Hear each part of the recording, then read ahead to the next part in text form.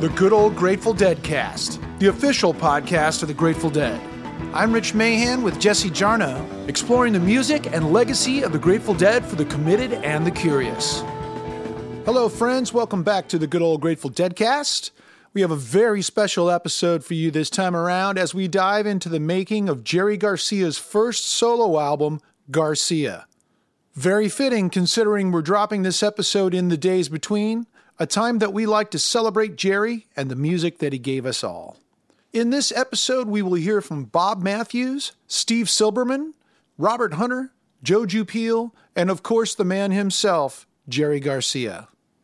Friends, this is the final episode of Season 3 of the Good Old Grateful Dead Cast, and we sure do appreciate all of you who have tuned in to listen and share this journey with us.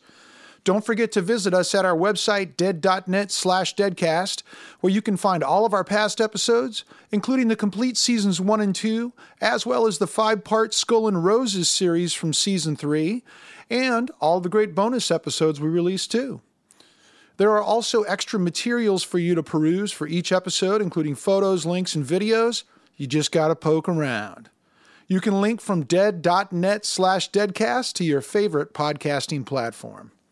Please give us a hand, subscribe, hit that like button, share it with a friend, leave us a review. We appreciate it. It really helps. Thank you.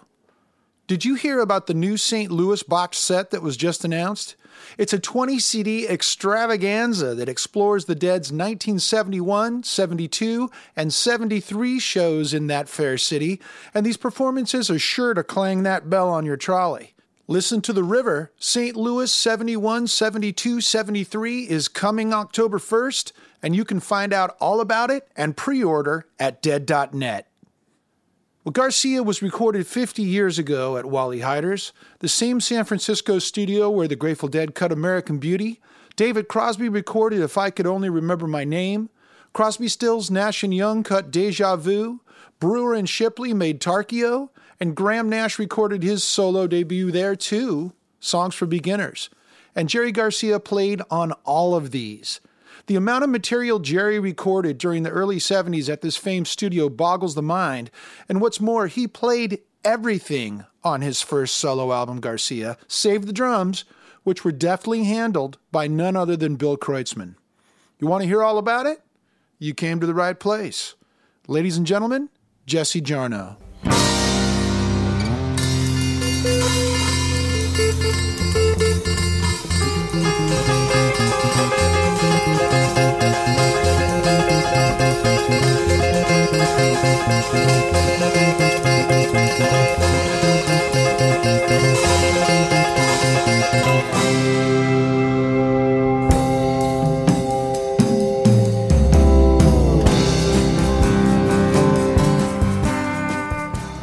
Imagine that it's 50 years ago this summer, July of 1971, and you're a musician, or a close personal friend thereof, and you're wandering the halls of Wally Heider's studio at the corner of Hyde and Turk in San Francisco, looking for something to do, somewhere to jam, maybe something to smoke, and you find yourself in front of Studio D, up on the second floor.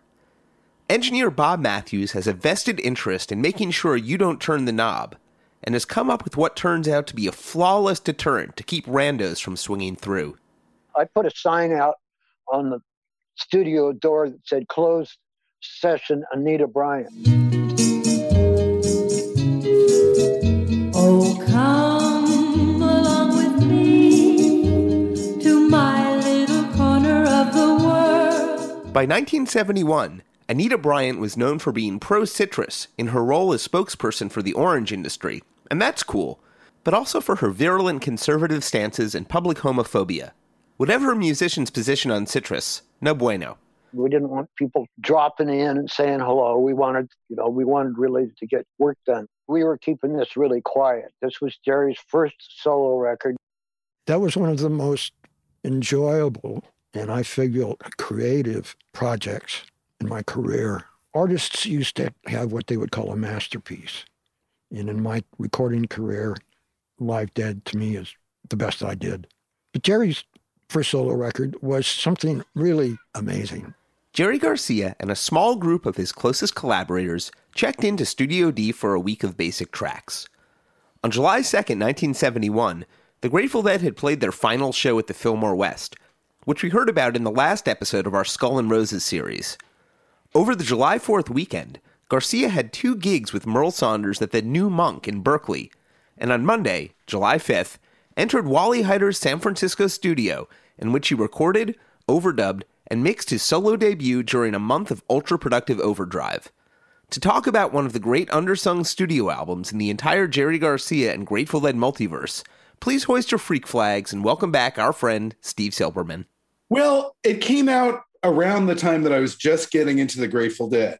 So I got into the Grateful Dead through a somewhat unusual path. I really got into them through David Crosby's If I Could Only Remember My Name, which will be coming out again in the fall with bonus tracks and new liner notes by me. And so I just started to pick up all the albums that I could, and Garcia was certainly one of them. And it was also, I was drawn to it because the cover art was so freaking weird. It looked like there, not only was there some nerdy gear and maybe equipment, amplifier thingy, I don't know, but it also looked, even though it was an arm and a hand, it looked kind of sexual.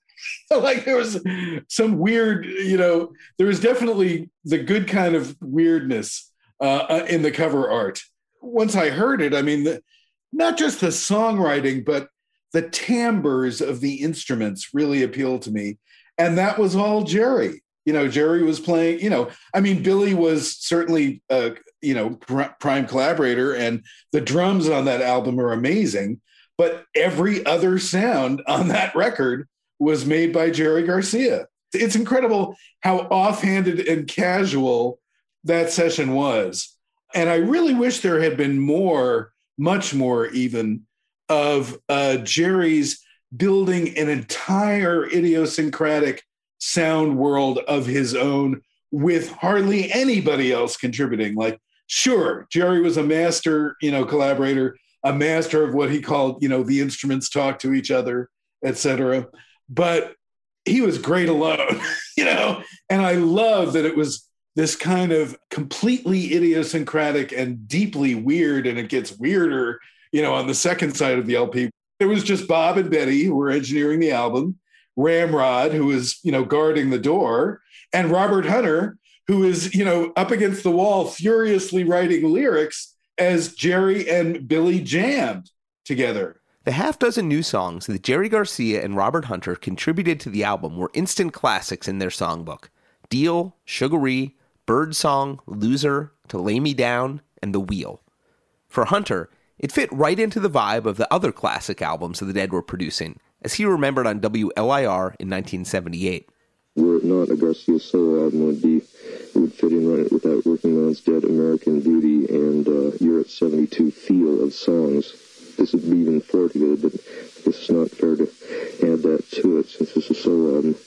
But this has got a lot of the things that have that same sort of feeling that the American Beauty songs have, the Sugaree and Loser, especially, and Deal.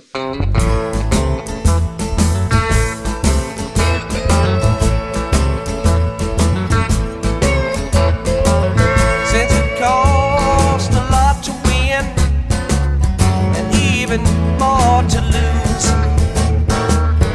you and me bound to spend some time wondering what to choose.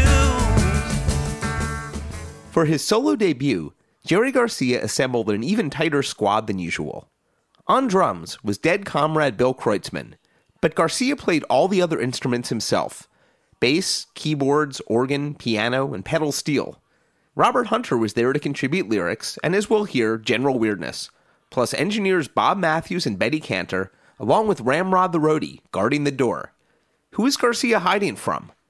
To answer that question, we have Joe Jupil, one of the scholarly forces behind JerryBass.com, which powers much of this podcast's deepest data. The list of San Francisco sessions I started in 1969, 70, 71, and I think I have 72, comes from the archives of the American Federation of Musicians, local number 6, which was down on, I think it was on 6th Street, just off Market in San Francisco. And this is a beautiful thing about advanced capitalism for research purposes, is that it generates lots of pro forma paperwork that we can study, and which is very routinized, and so it's systematic. Every session is supposed to have paperwork filed with the union, all of the players, their locals listed. So if you're coming up from LA, you're in a different local. If you're from in town, you're in the local 6 or whatever it is. And the rate, so is somebody getting double time if they're the session leader, and on and on. The record company that's financing the session, the material, and then there are various tape references, and there's other information. So all of this stuff theoretically was filed. At that point, the archives were still just in a filing cabinet in the basement. In 2012, when I went, I was able to scan just about everything and then come back and then just make a data set. And I didn't scan everything that was in there. I scanned everything that was adjacent to the Garcia verse, as I call it. So basically anybody that Jerry had played with, anybody else that interested me from the San Francisco scene. It is astonishing how productive and busy Jerry was. And we know this if you just look at his album credits, that this period is fertile beyond imagination. I mean, he was on dozens and dozens of records credited, and probably, as many more uncredited, and everybody was around. So when we use these union archives to look at San Francisco session dates from 1971, we see a remarkable degree of cross-fertilization between all kinds of artists, going beyond the sort of conventional understanding of what the Planet Earth Rock and Roll Orchestra involved with the Grateful Dead, the Jeffersons, Crosby, and so forth. Brewer and Shipley were recording at Hyder's in July of 71, and there are 6 overlapping dates. So of the 10 when Jerry played, Jerry was in that studio, Brewer and Shipley were also in the house.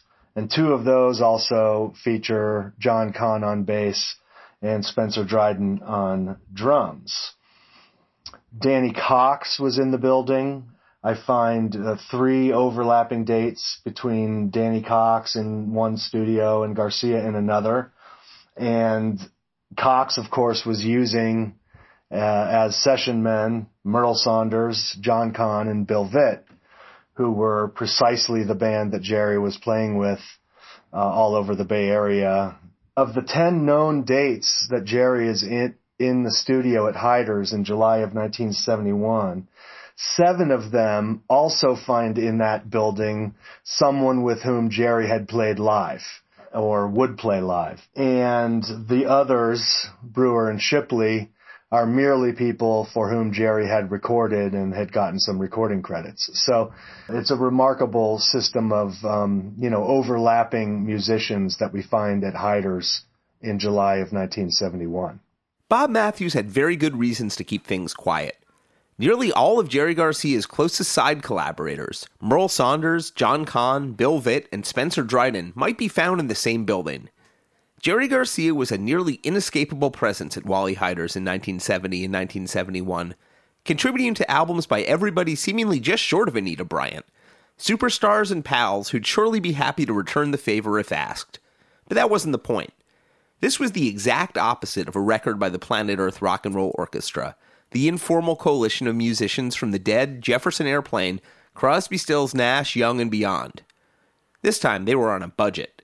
From Jerry's mouth, from an underground newspaper, probably published in Newcastle on Tyne, where they played the following year. The underground newspaper is called Mother Grumble, and this was published in May 1972. This is Jerry on that album and why he did it, and it's hilarious and very enlightening. The solo album is just me being a band, really. I played all the instruments and so forth, and I can't really say what it is. You'd have to tell me what it was like, because for me, it was fun. It was fun and really easy. I didn't go through a lot of changes about it, and I spent maybe 3 weeks at it, which Bob Matthews confirms, that the whole thing from start to finish took 3 weeks at Hyder's. And it was very easy and fun. I wouldn't describe it as being serious, for example.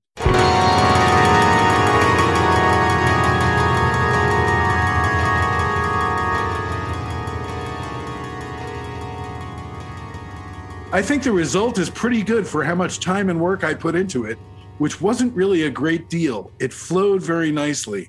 I thought that being able to approach it on that level of me being the only performer made it really, really easy in terms of getting a good sound on each instrument and getting the kind of flow I like to hear happening on various levels.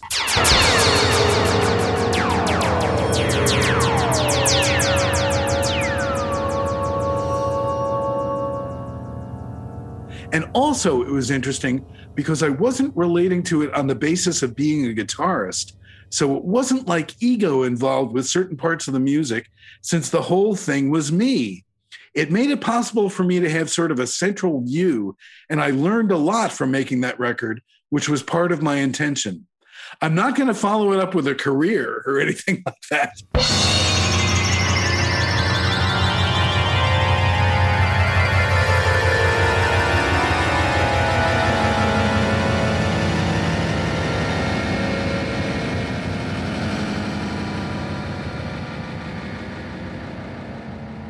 Also, one of the prime reasons for doing that was that I borrowed a lot of money for the record company in order to buy a house out in California.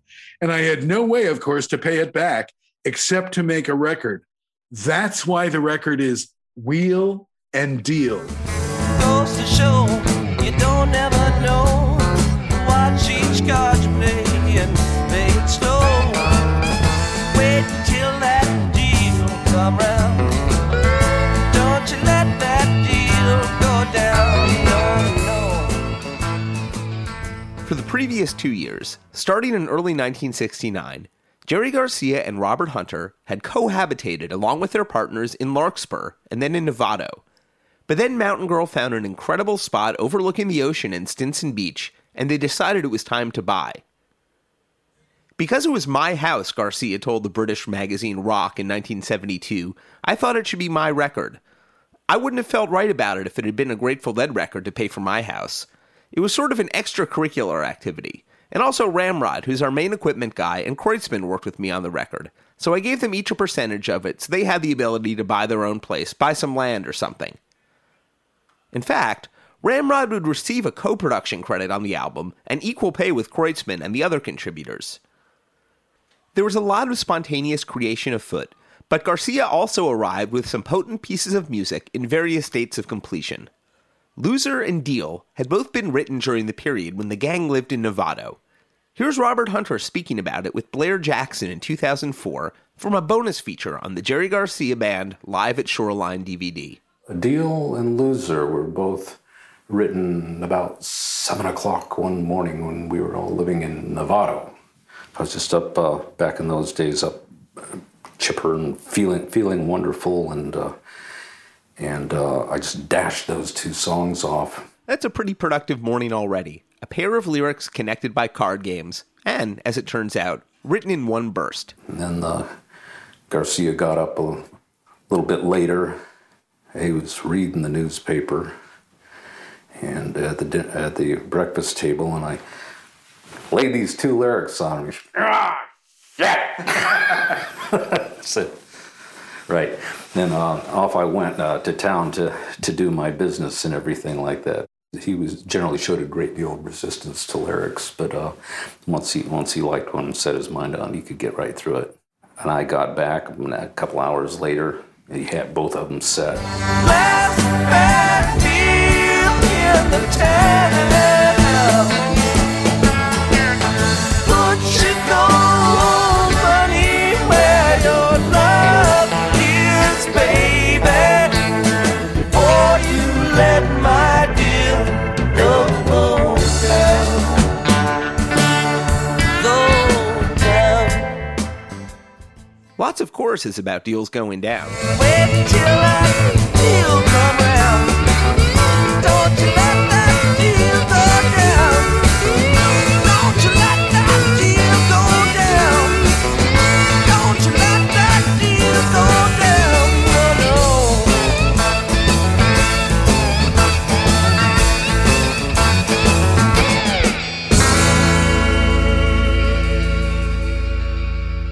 which puts both of these songs right in the Garcia Hunter tradition of updating old folk memes. Here's Charlie Poole and the North Carolina Ramblers from 1925. Boys, don't let your deal go down. Let your deal go down. Let your deal go down. By my last $4 gone. Garcia and Hunter probably first picked it up from the New Lost City Ramblers a few decades after that version. Deal made its Grateful Dead debut on February 19, 1971 at the Capitol Theater, a run of shows we delved into extensively during our episode about Side A of Skull and Roses. This version was released on 3 from the Vault. I've been gambling hereabouts 10 good solid years. If I told you all that went down, it would burn on both your heads. It goes to show you don't never know. Watch each card you play, boys, and play it slow.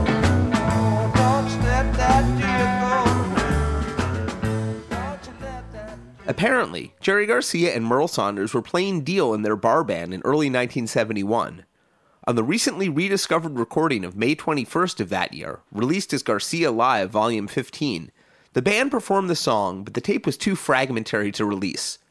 For Hunter, Deal and Loser were truly entwined, 2 songs with cosmic stakes, their lyrics melding together as he described Deal on WLIR in 1978. I think that's reflections on what it's like being in the rock and roll business or the music business. It costs a lot to win, but it costs even more to lose.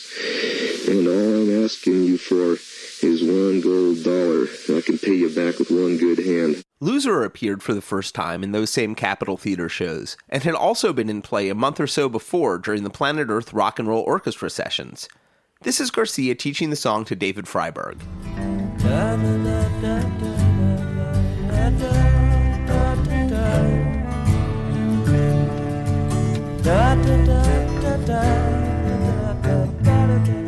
Now that part, the second phrase in it is slow. It's C.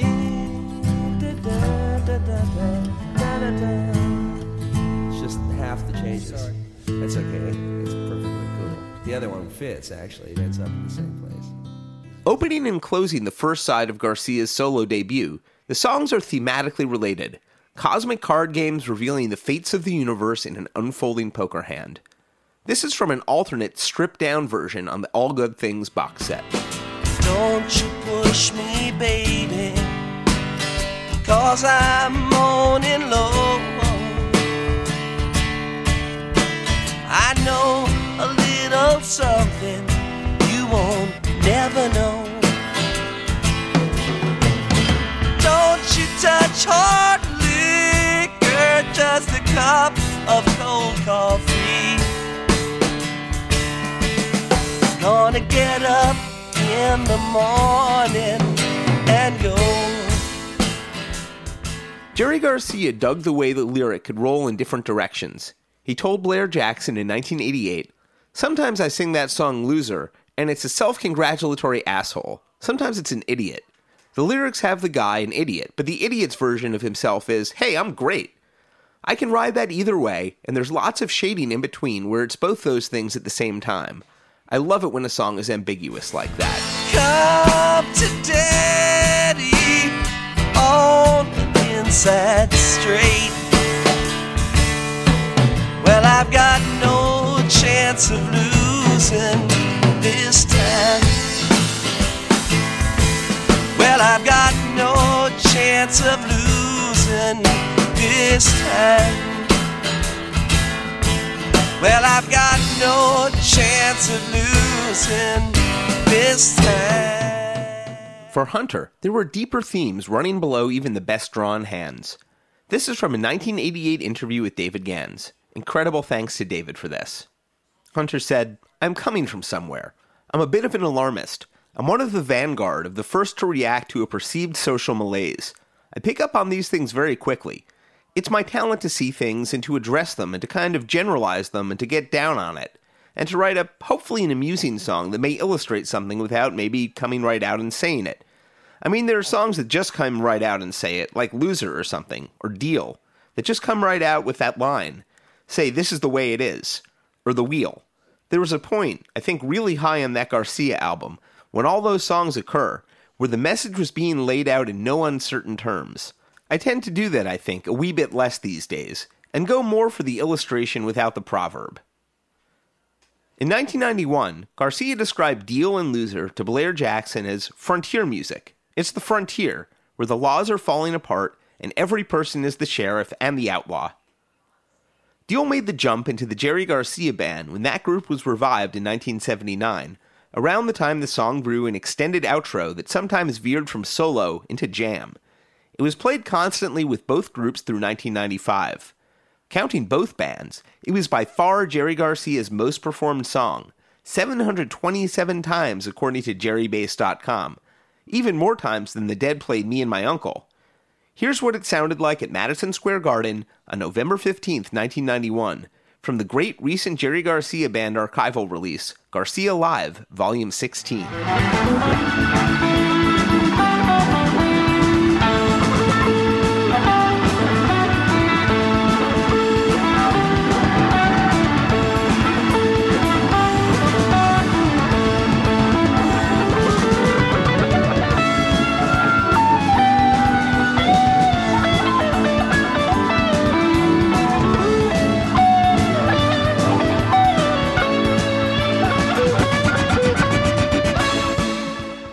Sugar-E fit into the wheeling and dealing mode as well, somewhere on the far side of the turning ethical wheel.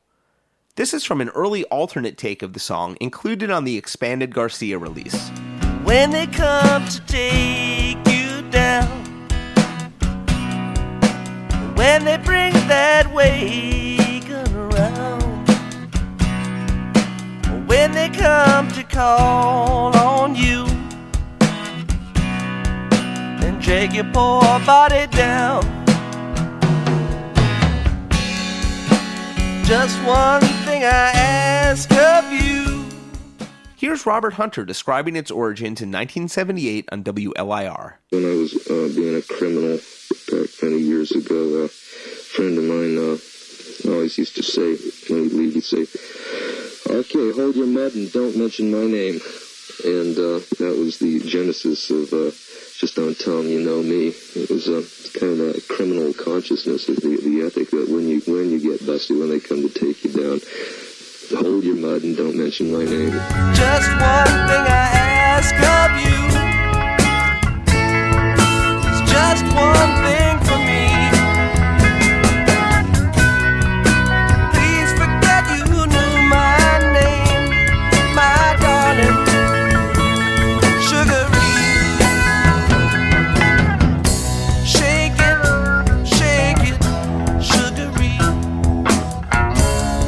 Don't tell them that you know me. Like Deal, Sugar-E has a seemingly obvious lineage in folk music. Have a little song, won't take long. Sing it right, once or twice. Oh, out of me, didn't I shake Sugar-E? Everything I got is done in part. Everything I got is done in part. That was the legendary guitarist Elizabeth Cotten with her song Shake Sugar-E from 1967. Not a traditional tune, but an original by her, with vocals sung by her 12-year-old great-granddaughter Brenda Evans. It's one of my all-time favorite performances by any artist. Yet Robert Hunter insists that Elizabeth Cotten's Sugar-E wasn't actually an influence on his lyrics, at least at first. In the liner notes to the All Good Things box set, Hunter wrote, "Sugar-E was written soon after I moved from the Garcia household to China Camp. People assumed the idea was cadged from Elizabeth Cotten's Sugar-E, but in fact, the song was originally titled Stingery, which is a poisonous South Sea manta. Why change the title to Sugar-E? Just thought it sounded better that way. Made the addressee seem more hard-bitten to bear a sugar-coated name. The song, as I imagined it, is addressed to a pimp. And yes, I knew Libba's song, and did indeed borrow the new name from her, suggested by the Shake It refrain." As Joju Peel points out, like Deal, Sugar-E was a song that crossed into the Jerry Garcia solo repertoire later in the 70s. These are Jerry songs and they're Jerry songs wherever Jerry goes. Well, you know, he played Deal. Once he started playing Deal in 79 in the Jerry Band, he kept playing it. Sugaree disappeared after a while in the Jerry Band. I want to say about 82, or could have been a little bit later, but in the first half of the 80s. But these are Jerry songs, and he'd play them with the Dead, and he'd play them with the Jerry Band. There aren't very many songs that have that character. Friend of the Devil was one, although again, eventually he sorted these things into one band or the other. But Deal and Sugaree are two songs that have, show a little bit of overlap. So this is obviously stone cold classic Garcia Hunter music. Sugaree was built to have long rambles between the verses, and I can say with absolute certainty that there are people listening to this podcast who have dearly beloved and totally sick versions of Sugaree to recommend from every single year between 1971 and 1995, and probably some versions from post-Garcia bands. If you're looking to go deeper, though, my scorching hot take is that Spring 77 rules. With two drummers, the song stretched out, a framework for everybody to color the jam, and built a cool double-time section. Plus, it was Keith Godshaw's last tour with an acoustic grand piano. Here's a bit of May 22nd, 1977, from our friend Rick's favorite venue, the Sportatorium in Pembroke Pines, Florida, released on Dick's Picks 3. Listen to how it became an elastic groove for Garcia, Weir, Godshow, and Lesh to all find their own spaces as the jam builds.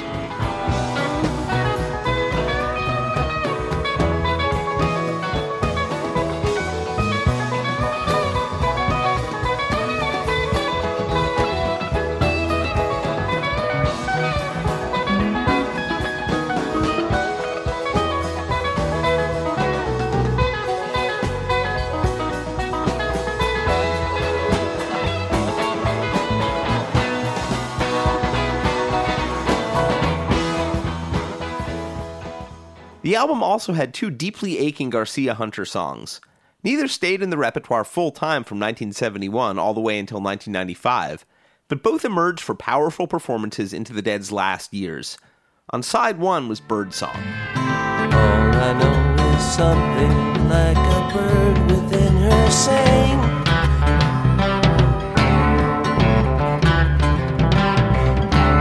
all I know she's saying a little while and then flew on.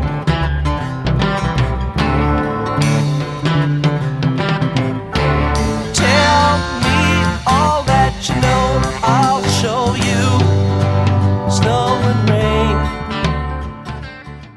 Nope, sorry, no idea who the woman is screaming underneath Garcia's voice. I assume it's a subliminal David Lynch-like preview of the collage-like musique concrète approach they take on the album's second side. In 1991, Garcia told Blair Jackson about Birdsong, "To me, it's like another fiddle tune. It isn't that different to me than a lot of other things.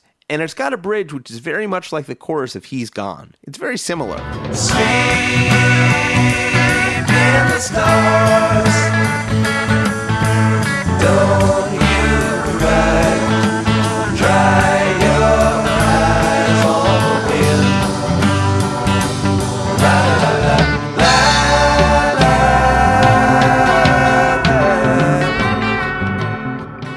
So beautiful, so beautiful. I mean, not only I really appreciate the version on Garcia because it's very stripped down. It's almost like it's kind of like the brutalist version of Birdsong.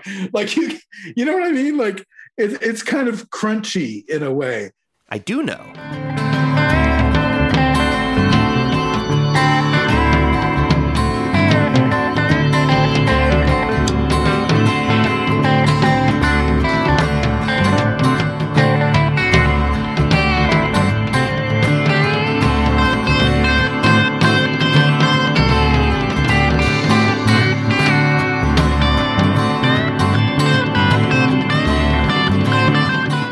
Robert Hunter would make the song's genesis clear in his lyric book, A Box of Rain, but he described it on WLIR in 1978, maybe for the first time publicly. Birdsong, we wrote for Janis Joplin, which is not commonly known. Janis Joplin had been Garcia and Hunter's close neighbor in Larkspur. We explored just how close in our Cumberland Blues episode last year, a quick walk through the woods more or less, and more importantly, a close friend. Her death in October 1970 was a deep blow to the San Francisco music community. Robert Hunter told Blair Jackson in 1991 about Birdsong, "It's what we both had in mind for that song from the beginning."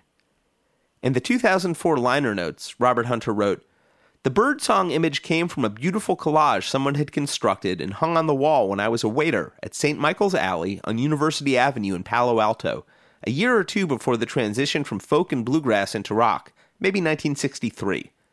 The collage had a picture of a bird and a quote, 'All I know is something in me sang that in me sings no more.'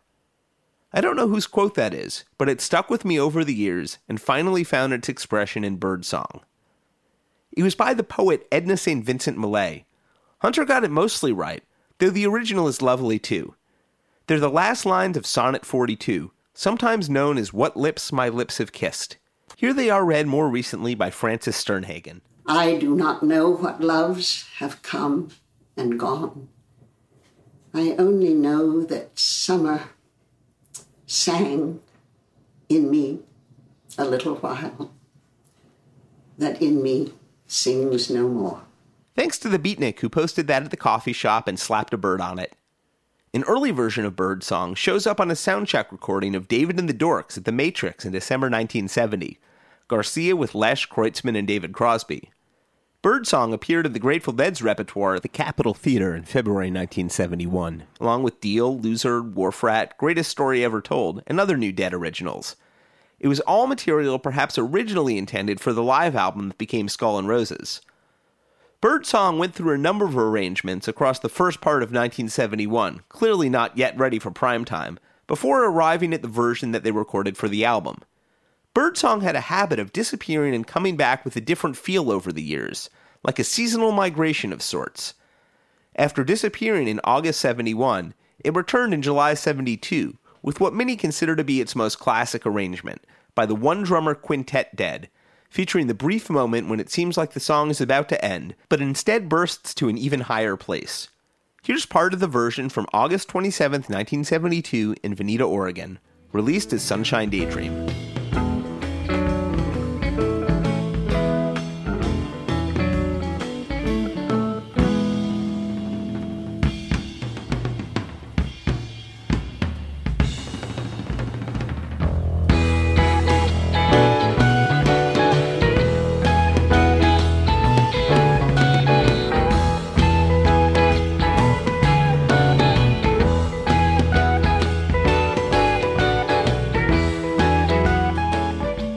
But in 1980, Birdsong came back during the band's acoustic sets, dropping from the key of E to the key of D, and sounding Jewel-like, as on the version from Reckoning, recorded October 14, 1980 at the Warfield in San Francisco.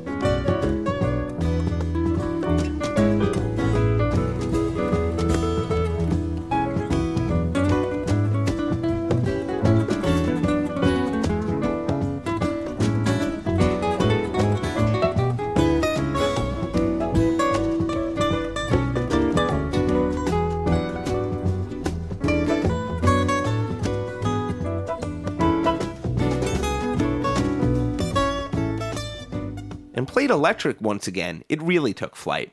Deadcast pal Christian Crumlish once told me that Birdsong is where Dark Star was hiding out in the 80s, which I think you can hear right out of the gate in the first electric version in over a half-decade at the Fox Theater in Atlanta, November 30th, 1980. What's up, Fox's Dan Heads? Released on Dave's Picks 8.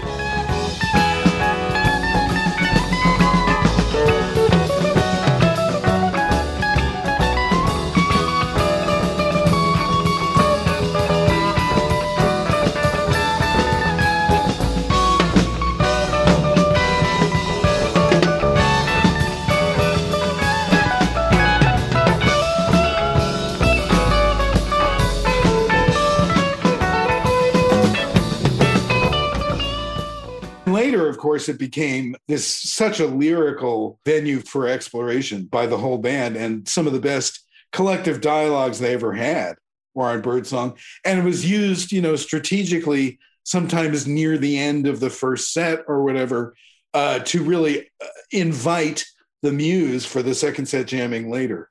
If you go looking for bird songs, there are many beautiful specimens, as I said, extending into the 90s, but we'll leave off with those. and none was quite like the version recorded in Studio D at Wally Heider's in summer 1971. The end of the studio track of Birdsong is kind of interesting because it's almost as if Jerry is like looking for a way out, out of the tune, so it's sort of, it's like a black hole, like collapsing in on itself slowly. It's beautiful.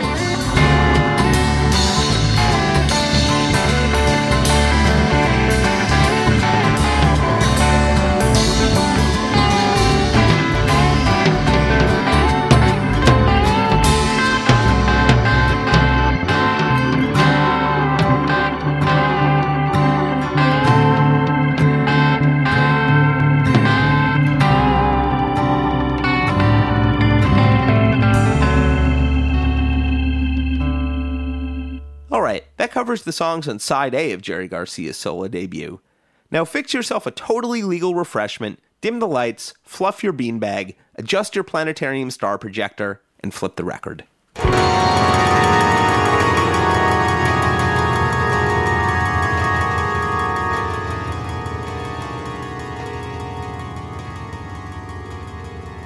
That track is called Late for Supper, and it begins a nearly uninterrupted album side that flows between deepest electronic weirdness and a pair of Garcia and Hunter's most beautiful songs.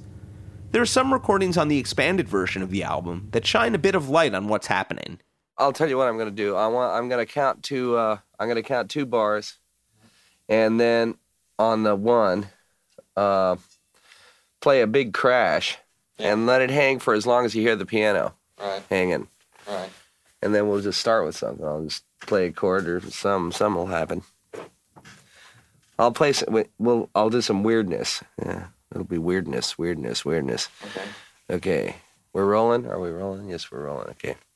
For most of the pieces on the side, Garcia and Kreutzmann began with a loose instrumental, then started in with the overdubs. On the expanded version of the album, there's a scratch track called Dealin' from the Bottom, where it seems like Garcia's leaving space to pile on pedal steel or the whatnot. More likely the whatnot.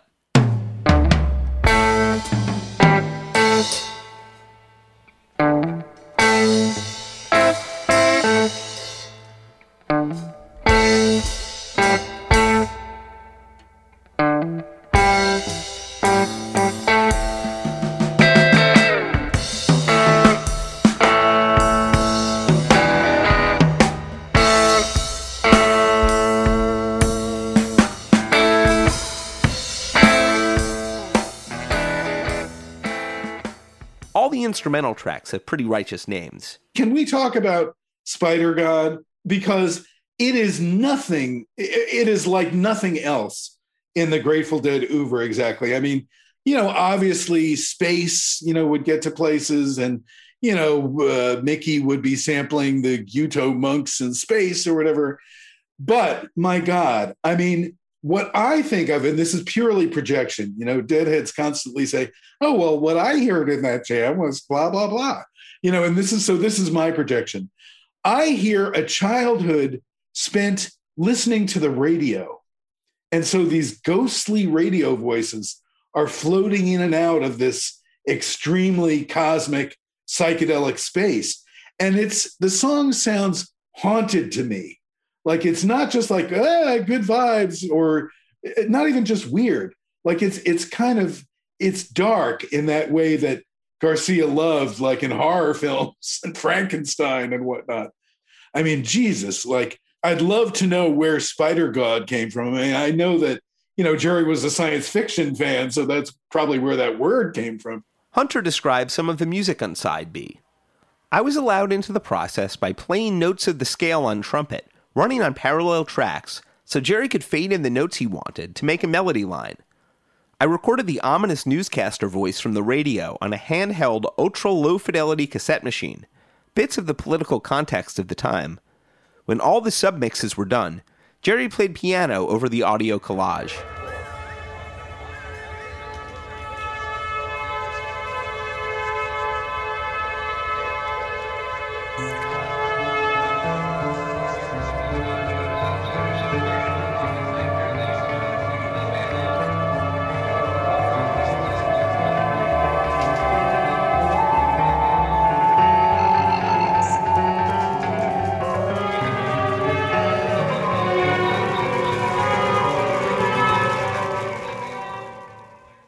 instrumental centerpiece of Side B has one of my favorite names, Eep Hour.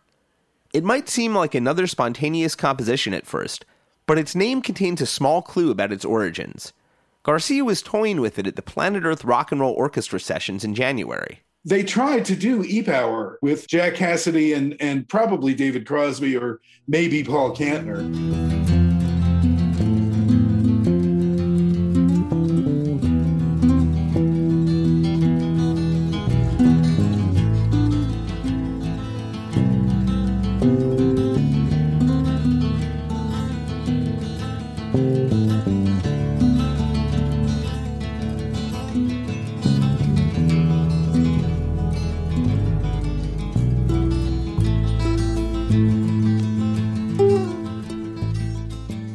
And it's okay, but what you notice about that version of Eep Hour, which is called Rounds on many circulating parotapes, is that it really does sound like Bach.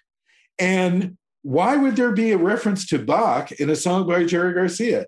Well, you look at the name Eep Hour, and it's a reference to E. Power Biggs, who sort of popularized Bach for acid heads with his toccata and fugue organ recordings. And plus, he had the best name ever, E. Power Biggs. My God.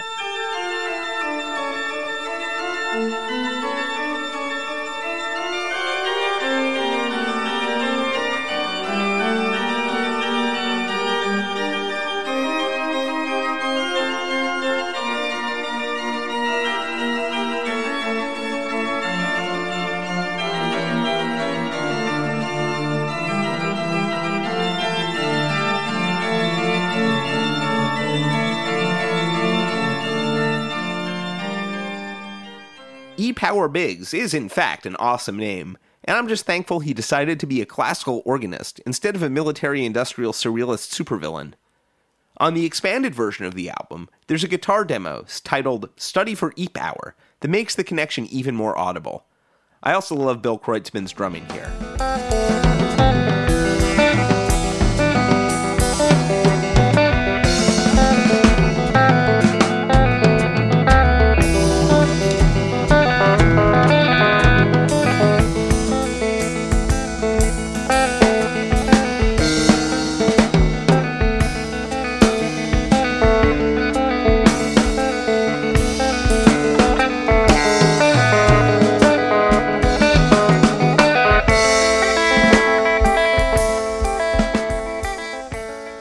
Also love the way the guitar and piano enter at the end of Eep Hour to create a bridge into the next piece of music.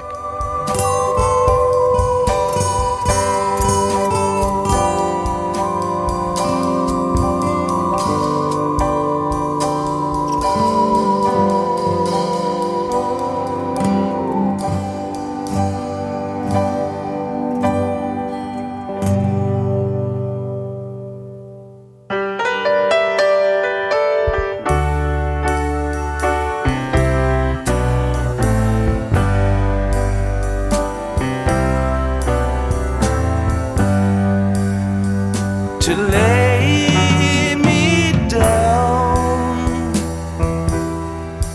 once more, to lay me down. Written during the run-up to American Beauty the previous summer, we covered To Lay Me Down pretty extensively during our American Beauty season, so we'll refer you back there for the discussion of the song's lyrics. But the music for To Lay Me Down had, in a small way, turned the key that unlocked the second side of this album. As with much of the album side, it was built around Garcia's piano playing. He discussed it in a 1981 interview with David Gans and Blair Jackson. Thanks, guys. About the time I did my first solo album, I started writing. That group of songs there, I started writing using the keyboard. To Lay Me Down? Yeah. To Lay Me Down as a keyboard. That's probably my first keyboard song. I mean, a lot of times I have to figure out what I'm doing, but in a way, that's liberating, because... I would think it would be confining. No, it's not. Versa. It's not. It puts you in the situation of seeing relationships in a kind of a fresh way. Since I don't spend a lot of time looking at a keyboard to get into the keyboards, I only started to do that relatively recently. I sit down with the piano and sing. That's what I do. Like usually, like if I'm working off of lyrics that are already there, then what I'll do is like play a chord or play a couple of chords and just let them ring and see what saying the lyrics does. You know, and starting from, sometimes I like to just start from what rhythmically the phrasing suggests to me or the meter suggests. You know, and then I go from there. The final song on Jerry Garcia's solo debut is a piano tune, and in some ways, the album's most beautifully frozen moment. That's one of those songs that happened in the studio as a complete accident, really. It's one of Bob Matthews' favorite stories of all time, so we'll let him tell it. Jerry did the tracks just with Billy. Some he did guitar and some he did the piano. And it was, we were starting the evening session. Betty and I were out setting up the mics around Billy's drums and hanging, packing blankets because the piano was right next to it. And, it was grand piano, had mics in it. And we were working around Billy and Jerry. And they were, talking to each other and they were creating music. A new idea. We finished up and sort of disappeared into the control room. And about 10 minutes later, Jerry looks up from the piano into the control room to me and says, "Hey, Matthews, you didn't happen to record that, did you?"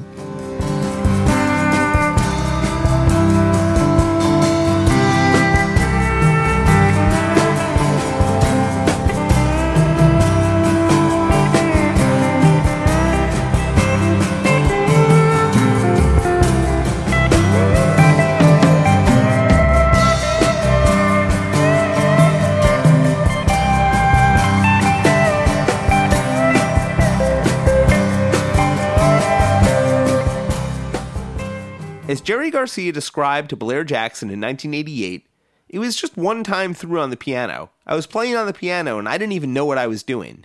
I was happy to say that was one of the times when I recorded more than I erased. And so they came back in to listen to it because it really was the first complete arrangement framework of the wheel. And while we were listening to it, Bob Hunter, this was back in Studio D, second floor, where there was enough room for a peanut and a sneeze. Hunter was writing words on his notebook, with his notebook on the wall because there wasn't anywhere else to sit or stand as we went through the first playback. Here was an example of spontaneous improvisation that just felt so good. Yeah. That smile that I was able to give Jerry when he said, "Did you happen to record that?" It was a great feeling. The wheel is turning and you can't slow down. You can't let go and you can't hold on. You can't go back and you can't stand still. If the thunder don't get you, then the lightning will.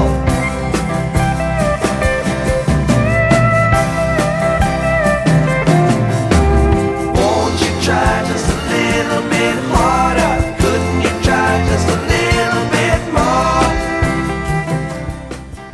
It was a major realization. We had a new tune. I mean, it felt so good. Such a great piece of music as far as how it makes one feel. Round, round, robin, run around. Gotta get back where you belong. A little bit harder, just a little bit more. A little bit further than you've gone before.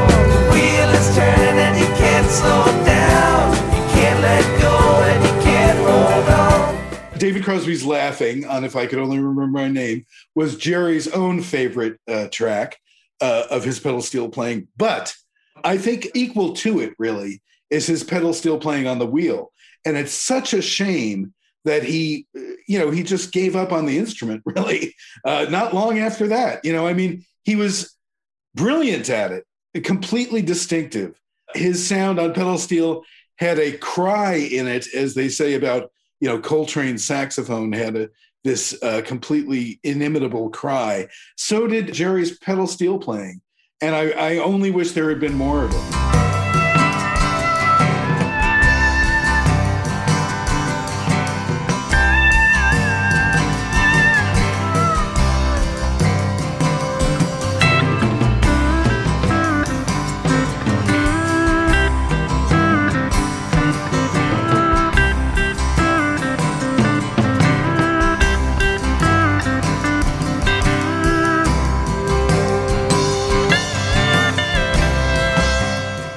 That's from an alternate take to the wheel on the expanded edition of the album, which highlights both the spontaneity of the session, but also how hard Garcia worked at even refining those ideas. I also love this bit of them working on the transition into the tune.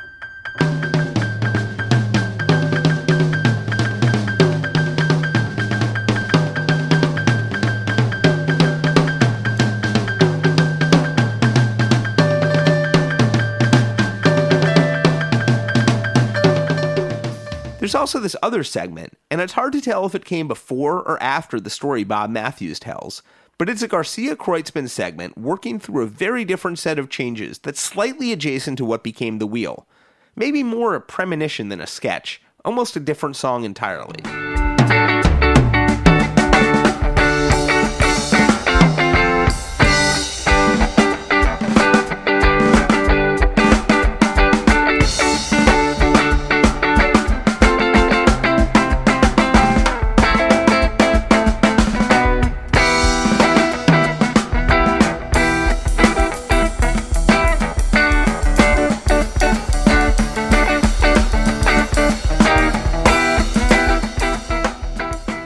However long it took to invent the wheel, Hunter's spontaneous lyric creation fit right into the wheeling and dealing themes of the album and amplified their cosmic factor.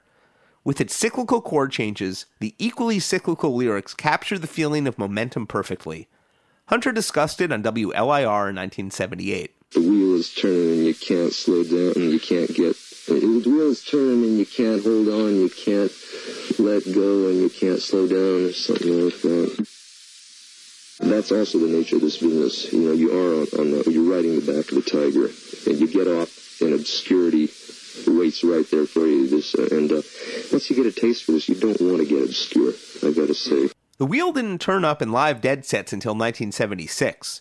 There were some great versions, especially during the era when Garcia shared the vocals with Donna Jean Godchaux with luxuriously unfolding guitar. This is from Dave's Picks 1 in Richmond, Virginia, May 25th, 1977.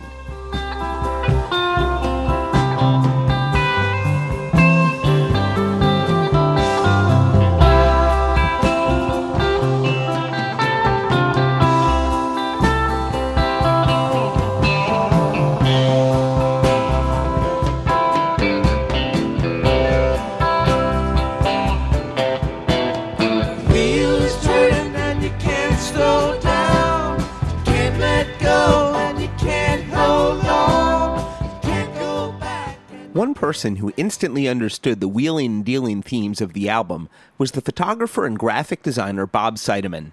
He designed the cover for Blind Faith's self-titled debut in 1969, and a few years later would help create Neil Young's On the Beach.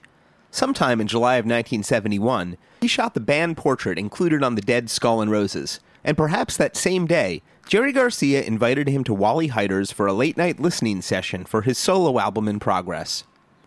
When the album finished playing, Seidemann recounted, "I said, I see a wheel, as if I was having a vision. A wheel of fortune floating over a female form symbolizing life, and the wheel symbolizes geared chance and the industrial age, and as the hand reaches through the hole in the center of the wheel of fortune, it's cut off by a numbered playing card. Let's keep it clean. Just numbers, just digits. Let's get the hand up." Jerry said, "What hand?" I said, "Your right hand," and he almost jumped out of his chair. Garcia's four-fingered right hand featured prominently on the cover Seidemann designed for the album, along with subtle red, white, and blue themes.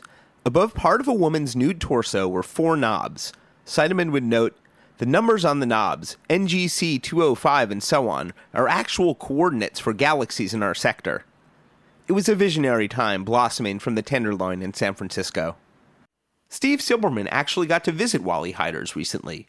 It's now known as Hyde Street Studios, and he got to see a few cool signs of the studio's earlier days. At the front desk, there was a little button by the desk that, kind of not surreptitious, but, not obvious, that said, "Release the Kraken."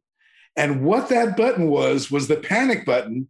So if cops came to the studio, everybody could start flushing their weed, like say, "Release the Kraken." The reason Steve was at Hyde Street Studios should be especially sweet news to all the Deadcast listeners who loved our visit with David Crosby during the Attics of My Life episode last season, and wanted even more about Cros's If I Could Only Remember My Name and the Planet Earth Rock and Roll Orchestra.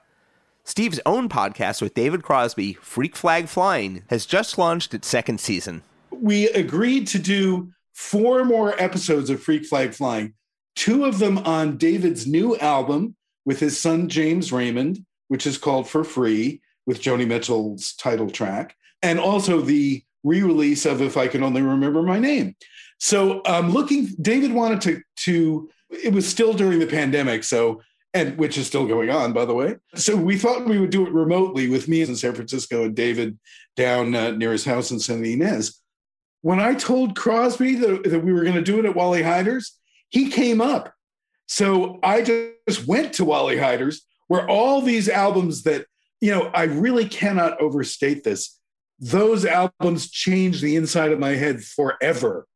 That room, and actually I was in both Studio A, which was the Airplane domain, and Studio C, which was kind of David's domain during If I Could Only Remember My Name. The albums made in that room completely rearranged the inside of my head forever, And so I'm in the studio, and David and I had a great conversation. Those upcoming podcasts are going to come out soon. But, I could still see traces of the glory days. Grace Slick, we were in Studio A when I was talking to David, and he also played the piano, which was, pretty sweet. Grace wanted an aura of light around her head while she sang. And so I could still see the hole in the ceiling where she had like a chandelier to put the aura of light around her head. For the latest product of the Planet Earth Rock and Roll Orchestra Historical Division, featuring its newest member, Steve Silberman, check out the upcoming episodes of Freak Flag Flying. And even if Jerry Garcia and Ramrod were trying to keep extra people out of Studio D while the solo album was in session, Garcia himself was back in Studio D with another artist almost as soon as possible, before they'd even finished mixing. Garcia is not credited on Danny Cox's self-titled 1971 album, and you can't even really hear him in the mix, at all. But according to the union paperwork that Joe Jupil found, Garcia contributed electric guitar to a pair of songs recorded in late July 1971, Lady Mine and Poland Day. Garcia didn't maybe make the final mix, but in Poland Day, Danny Cox does drop a Dead reference. Do the things you like to do, the best, do them good. Forget about the rest, clear your head with the Grateful Dead. Make you feel like you're still in bed. Oh, in bed. One of the things I love about JerryBass.com is that you can display a whole year at a time in Jerry Garcia's musical life, all laid out at once. For 1971, you can see studio sessions at Hyder's, gigs with the Dead, Merle Saunders and the New Riders of the Purple Sage, canceled shows, jam sessions, and a generally unceasing torrent of musical activity. One of the things that pleases me about Jerry Bass, and that I hope, other people can sort of see, is the patterns of productivity, and especially in these years when Jerry was just so fertile and had so much energy and was so active that, you can trace his movements, right? From studio to gig, back to studio. And that really, I think, paints an important picture of Garcia as a musician, that he was insatiable. There was always more music to be played. The New Riders had weekend gigs at the New Monk on July 24th and 25th, then a little bit more mixing for the Garcia record, and then it was off to the Dead's scattered August tour dates. You can hear the first of those at the Yale Bowl on July 31st on Road Trips Volume 1, Number 3. It's one of the very few live Bird songs that begins with the big crashing chord the same way the album version does.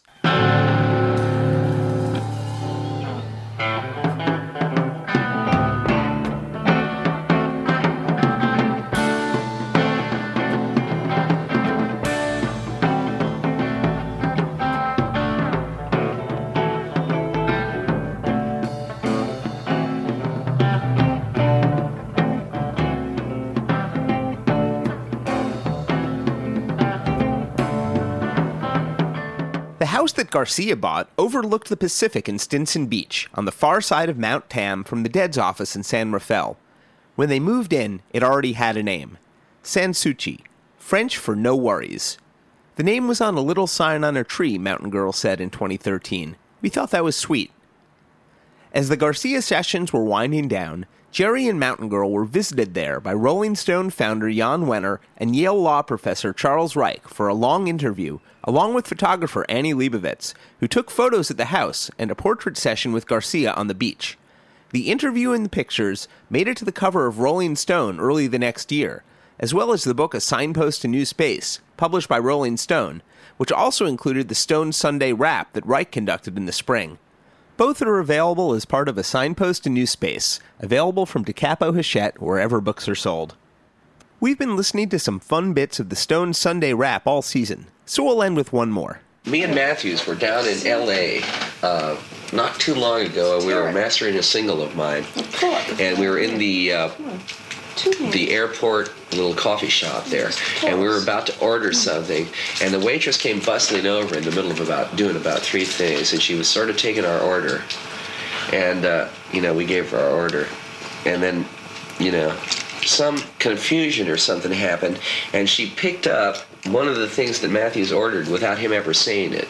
The single was almost certainly Sugaree, released as a 7-inch in the spring of 1972, cracking the Billboard Top 100, but just barely at number 94. He didn't say it, but she heard it, and she heard it because everything else was happening too, you know what I mean? And it left, I could see the little hole, you know what I mean? I could see it rush in. Chocolate shake! Right, just like that. That's so unbelievable. And it was like I remembered then, how many times there's those things when, like you're distracted in that instant and it's like a voice or something, That's like you hear a thing, I mean, I know that the thing is uncovering those abilities. Apparently, Jerry Garcia and Mountain Girl had those abilities readily built in. And it was a chocolate shake. There you go. There's no way I could have known it was a chocolate shake. Yeah. Because I've never been eating out with Matthew. So right. Except that I was thinking chocolate shake. Psychic chocolate milkshake. Or maybe they'd all been thinking about the Sugaree milkshakes because they just mastered the song with the lyric, "Shake it, Sugaree." Shake it, Sugaree. Just don't tell them that you know me. Shake it, Sugaree. Just don't tell them that you know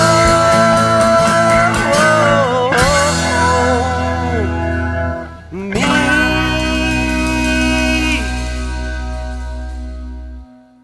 And hey, that brings us to the end of this season of the Good Old Grateful Dead cast. We've got some heads to thank. We had an incredible roster of guests over this past season, and we especially want to send out some love to Bob Matthews, Alan Trist, Rosie McGee, Sam Cutler, Candace Brightman, Courtney Pollock, Sally Mann Romano, David Freiberg, Stanley Krippner, Stephen Barncard, Rick Turner, Alan Arkish, Denise Kaufman, Ken Babbs, and of course, David Crosby and the most excellent Judy Collins. Extra love, as always, to Dead journalists and pals David Gans, Blair Jackson, Gary Lambert, and Steve Silberman for all their work over the years, eyewitness accounts, and day-to-day assistance with this project. This webcast couldn't exist without them. Nor could it exist without the work of a whole squad of historical Dead blogs, scholars, and comment sections. Much respect to Dead Sources, The Grateful Dead Guide, Corey Arnold's Lost Live Dead and Hooterolin', Sir Alex Allen's White Gum Lyrics site, and Joe Jupil of jerrybase.com. Raymond Foy provided invaluable help on mic and off, as did Nicholas Merriweather. Thanks so much for listening. We'll be back in a little bit, so everybody hang loose.